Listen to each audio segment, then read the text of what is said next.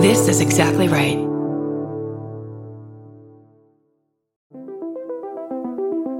Hi, I'm Erin Welsh. And I'm Erin Alman Updike, and we're the hosts of This Podcast Will Kill You on Exactly Right. We're back with our 7th season, which is bigger and better than ever. Because guess what? We're now a weekly show. This season, we're tackling everything from long COVID to norovirus, from the supplement industry to IVF, and so much more. New episodes drop every single Tuesday. Follow This Podcast Will Kill You wherever you get your podcasts.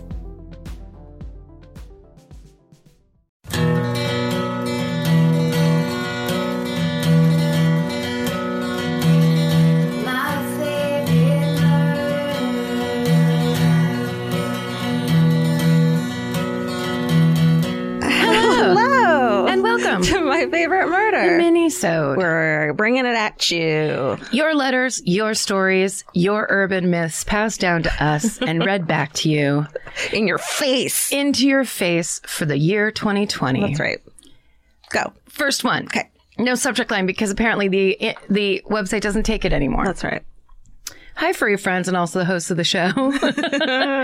When I was in 10th grade, we had a sex ed class once a week during our gym period, and during our discussions, sorry, I just lost my place immediately.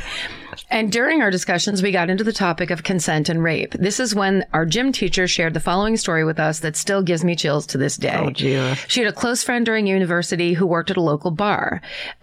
She had big red curly hair and a personality to match, so she made friends with the patrons really easily. She had one guy that came in somewhat regularly who she would talk to often and tell him how her classes were going and just other small talk. He was handsome and charming and always tipped well, so of course she never turned down a chat. Just by chance, in all their talks, she never happened to mention to this man that she was planning on quitting her bar job and moving into her boyfriend's place across the city. And this is what saved her life. Because it turns out that man was Paul Bernardo. Shut your mouth, face. He had found out where her parents' house was that she was living in at the time and would watch her for weeks from the window and videotape her in her room. Holy fuck. He wrote in his journals about her, referring to her as, quote, Big Red. And this is eventually how she found out she was one of his potential victims, because this is how he would often greet her when he would come in. Oh my God. We're talking the Scarborough rapist. We're talking the Ken and Barbie killer, Paul Bernardo, the worst thing to come out of Canada since some band that could be a funny reference right here that's Canadian. The night he planned to attack her happened to be the day after she moved out, so she never came home to her parents that night, therefore saving her life. Bernardo was caught pretty soon after, I believe, and that's when she went to the police after recognizing him on the news, and they put the pieces together. She even had to watch some of the videos he took of her just to confirm it was in fact her. God. How unnerving would that be? Yeah, you'll never feel safe again. I learned about your podcast from a popular influencer and fan. Shout out Dr. Pepper Princess. Who's that? I'm going to follow them right now. Oh, wait, someone's calling me. Why is someone calling me? Is it the Dr. Pepper Princess? Oh my God, what if it's a Dr. Princess? Ask her if she heats up her Dr. Pepper around the holidays and makes hot toddies out of Dr. Pepper. Let me see. Dr. Pepper Princess. All right. Here she is. Oh, yeah. She's a murderino. And an influencer? Probably, too. Sure. Yeah. Thanks, Dr. Pepper Princess. And have been hooked ever since. Thanks for helping me get through my workday and make my boyfriend occasionally think I'm plotting his murder. So, yeah, stay sexy and don't make friends with serial killers just because they tip you well. Amethyst. That was excellent. That was incredible. Excellent, Amethyst. Good job. Good job. This is what we like. This is the stuff. You want to hear one about Ted Bundy's car? Hell yes. All right. Okay. Hey, Karen, Georgia, Steven, and chorus of furry pals. Okay. All right. We were talking about JonBenet Ramsey at a party and ended up with a bunch of non-murderinos in that classic party huddle where everyone shares their hometown and favorite murders. Nice. Yay! Dream huddle. One of our friends is from Tallahassee, where Ted Bundy ended his murder career. When old Ted was ferried to and from the courthouse in those days, they would drive him there in a station wagon with a grill between the front seat and the back. For some reason, when the state sold the station wagon, our friend's dad, being an entrepreneurial sort, decided to buy the Bundy mobile. Yes. So whenever his friends and his brother went anywhere as kids, they went in that station wagon, still with the bars between the front and back seats. Okay, sorry. The dad bought the station wagon but used it as the family car. Mm-hmm. And left in the dog grate. Left in serial killer grate. Left in the serial killer. You'll get choked to death if we didn't have this here. Great. Dad. Our friend even took turns with his brother playing Ted Bundy. Yes, as in, oh, who's going to be Ted today? Said in a sweet Southern twang. Oh my God. A bit that our friend doesn't know is this. The reason that station wagon was sold off, almost certainly because Bundy was execued in 1989. Yeah. SSDGM, and don't put your kids in the Bundy mobile, Talia and April. That's rad. It all has to go somewhere. It has to go somewhere, and that somewhere is the fucking 80s. Yes. Because they're just like, no, we're going to buy that and leave it like that. And it doesn't matter that the worst serial killer. I just thought he was, the entrepreneurial spirit was that he was going to then sell it to some kind of a place or museum. I thought so too, but it must have been like $10. It must have been. He's just always looking for a bargain. They're just like, yeah. No one wants to be in the haunted station wagon. I'll take it. It's hilarious. I would drive it. No, I wouldn't. Would I? I don't know. Do it. Hi, MFM crew and animals.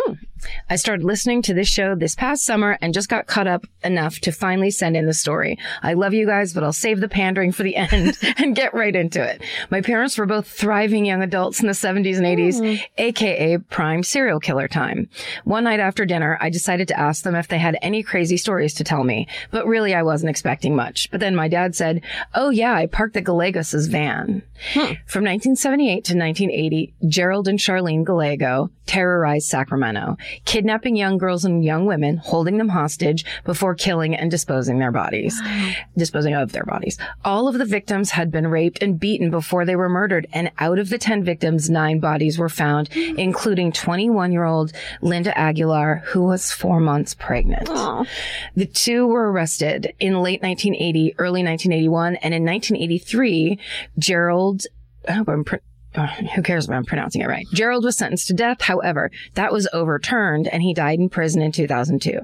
Charlene received 16 years and 8 months after promising to fully cooperate and confess everything. She was released in 1997. No deals for killers, please. She was released. I know. As a team, serial killer team.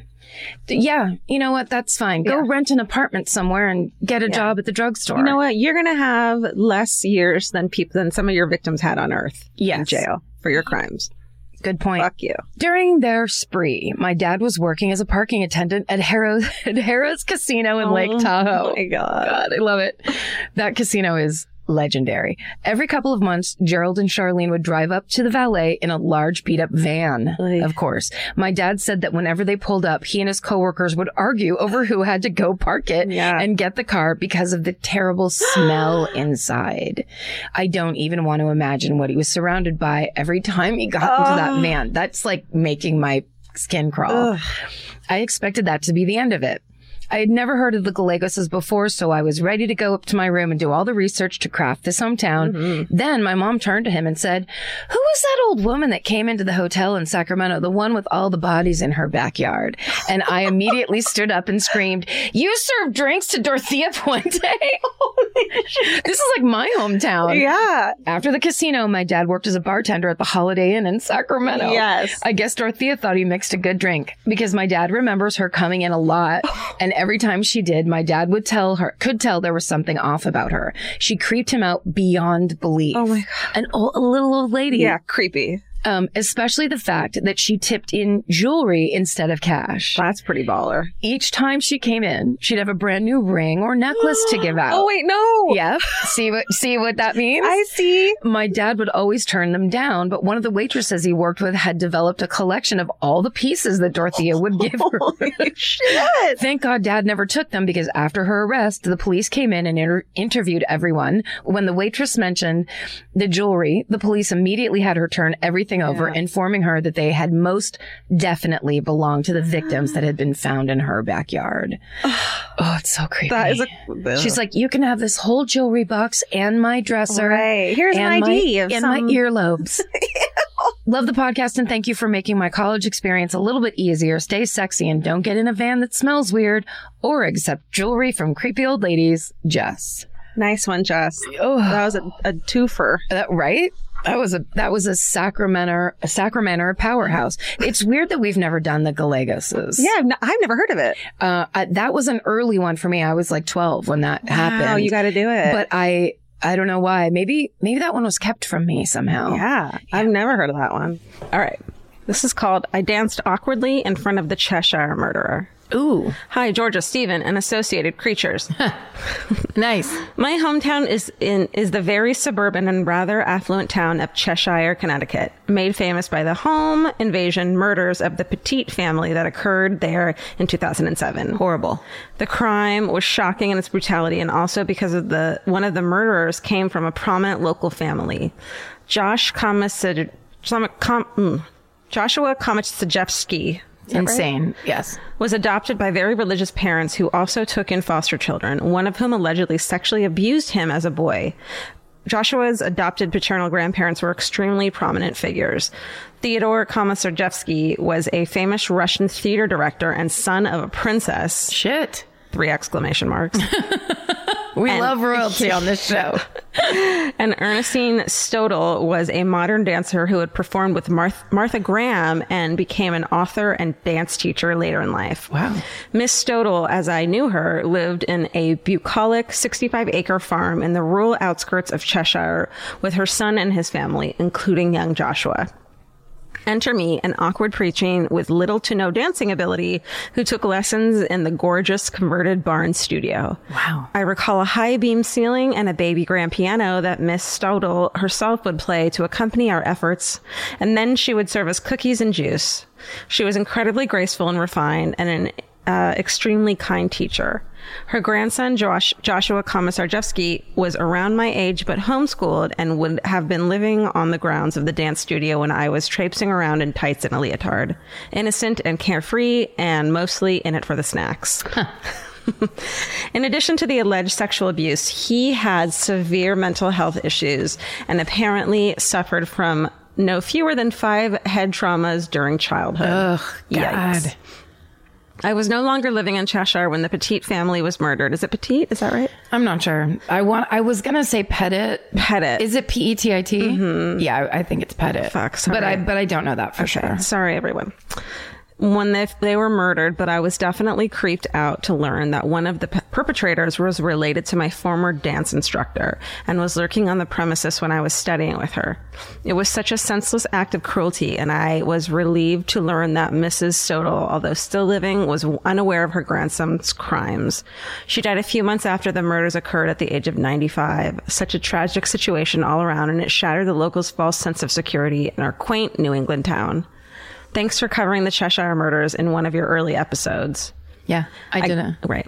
I got so excited when you mentioned your friend Sean because, of course, I know him and did theater with him back in the day. Oh, my God. That's hilarious. He and James Vanderbeek are probably the only famous people who are not murderers from our town. SSDGM, Meredith. Thanks, Meredith. Yeah, that's my friend Sean. Who is the one that recommended that. That was right when I was starting at a job that he and I worked at together. Mm-hmm. And he totally did that thing where he was like, hey, so have you ever heard of this one? Is that the one with the fire? Yes. And the dad runs to the neighbor of like, somebody go do something. It's so awful. It's so awful. And so extremely violent and like when they say senseless. And, you know, when Sean was telling me about it, it's like, of course, that classic thing where people are like, no one locks their door. Everyone walks around. Yeah. It's a very specific, like, kind of lifestyle. Yeah. And then everyone was just horrifying. So horrible. There's something about the sound of an old-timey cash register that really takes me back. I know. It sounds like someone is about to hand me an ice cream cone, but it also sounds like we just sold some merch. That's right. And if you're a Shopify user like us, you know that this sound means you just made a sale. Shopify has helped millions of businesses sell their products online, but did you know they also offer the same support for brick and mortar stores? From accepting payments to managing inventory, they have everything you need to sell in person. So give your point of sale system a serious upgrade with Shopify. Shopify POS tracks sales across all your locations. That way, you'll always know what you have in stock and where. They also provide reliable tech that fits your unique retail needs, like turning a tablet into a credit card reader. And if you're looking to reach new customers, check out Shopify's marketing tools. They're easy to use, and they integrate with all social media platforms. With Shopify, we have a powerful partner for managing our sales. And if you're a business owner, you can too. Do retail right with Shopify. Sign up for a $1 per month trial period today at shopify.com/murder. And here's the important note, that promo code is all lowercase. So go to shopify.com/murder and take your retail business to the next level. That's shopify.com/murder. Again, don't forget, the code is all lowercase. Goodbye. If you're like me, you're always looking for a story to dive into. Whether it's a family drama or a mystery to solve, the key to getting hooked is the details. I need rich visuals and intricate storylines, and June's Journey has that and more. June's Journey is a mobile mystery game that follows June Parker, a daring young woman, on a quest to uncover the truth about her sister's murder. This is your chance to test your detective skills because you'll play the game as June herself. Explore beautifully designed scenes from the 1920s, like lavish estates and gardens, and don't forget to keep an eye out for hidden clues. There are twists, turns, and catchy tunes, all leading you deeper into the thrilling storyline. And if you play well enough, you could make it to the Detective Club. There, you'll chat with other players and compete with or against them. June needs your help, but watch out, you never know which character might be a villain.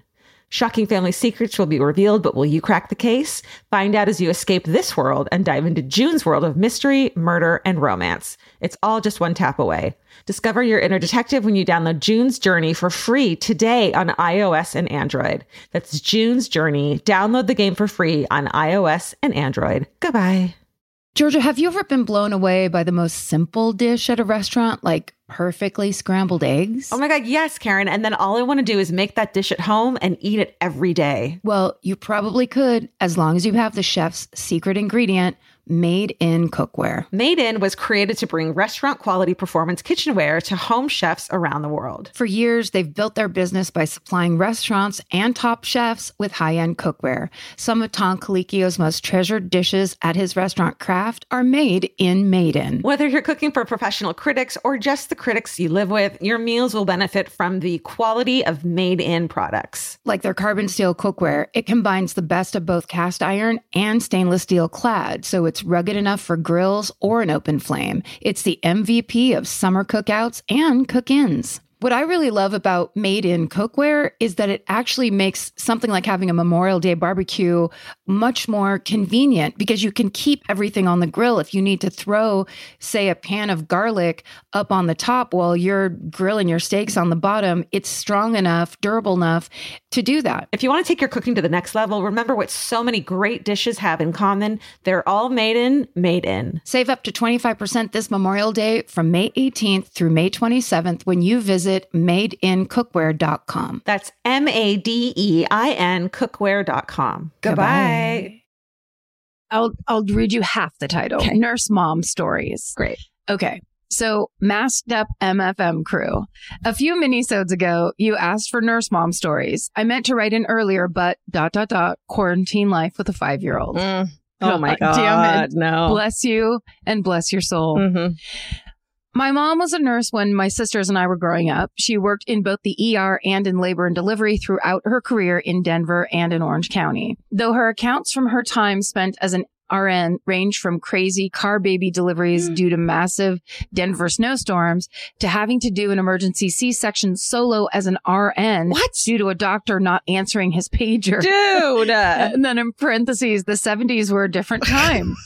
A couple stand out. Like the time an ambulance pulled up with a non-responsive individual, her and the ER team worked 15 minutes to try and revive him with no success. After 15 minutes flatlined, the man sat straight up, pulled the tube out of his mouth, threw it on the floor, and laid back down, all while still flatlined. To this day, the hairs on the back of my mom's neck stand up when she recounts that story. What? But did he go on to live or was he still dead? I think he was still dead. He was, but he did a thing that only living people can do. Or can they? That's why they need to keep experimenting on dead bodies. You're justifying the last letter with the next letter. I'm justifying Back to the Future 3. That's and right. my love for it. Okay, but the thing about my mom's time as an RN that stands out most to my sisters and I is how she worked in the ER alongside Jeffrey McDonald. No. The Jeffrey McDonald still in prison for murdering his whole family. Not only did she work with him, they were friends. And here's how I found out that little detail. One night when I was only 10 years old, I was somehow permitted to stay up late watching TV with my parents before bed. That was a mistake. They were watching a made-for-TV movie called Fatal Vision, apparently about Jeffrey McDonald's murdering of his family. I was too scared to move, let alone go to bed. After the movie, my dad looks at me and says, "Oh, and your mom's friends with him. She says he didn't do it." Needless to say, I barely slept for years. And to this day, she says, quote, "Everyone loved him. He didn't kill his family." Oh, no. Cheers to all the nurses out there, many in my family included. Be considerate and wear a mask. And don't let your 10-year-old stay up late watching movies about murderers, you know. Lori. The scariest thing, I feel like in a kid's mind, it's like my parents know this murderer. That means that they might be in on it. And murderers, too. Possibly. Although I believe that the Jeffrey McDonald story is the one that Errol Morris went on to write a book and I think make a movie about. It's the one with the hippies, right? I did right. that one. And, yeah. Yes, you did. And Errol Morris's whole thing is that the whole case was botched and he is innocent. I wish I couldn't. I wish I could believe that, because the way those poor children were killed is just horrific. And the thought it's so awful. It's really awful, but I think it's interesting. It's an interesting thing because I still haven't figured it out. Oh my God. Yeah. I did that case years ago and I still know the details of it. It's just so horrible. Yeah. So it's bad. It's very bad.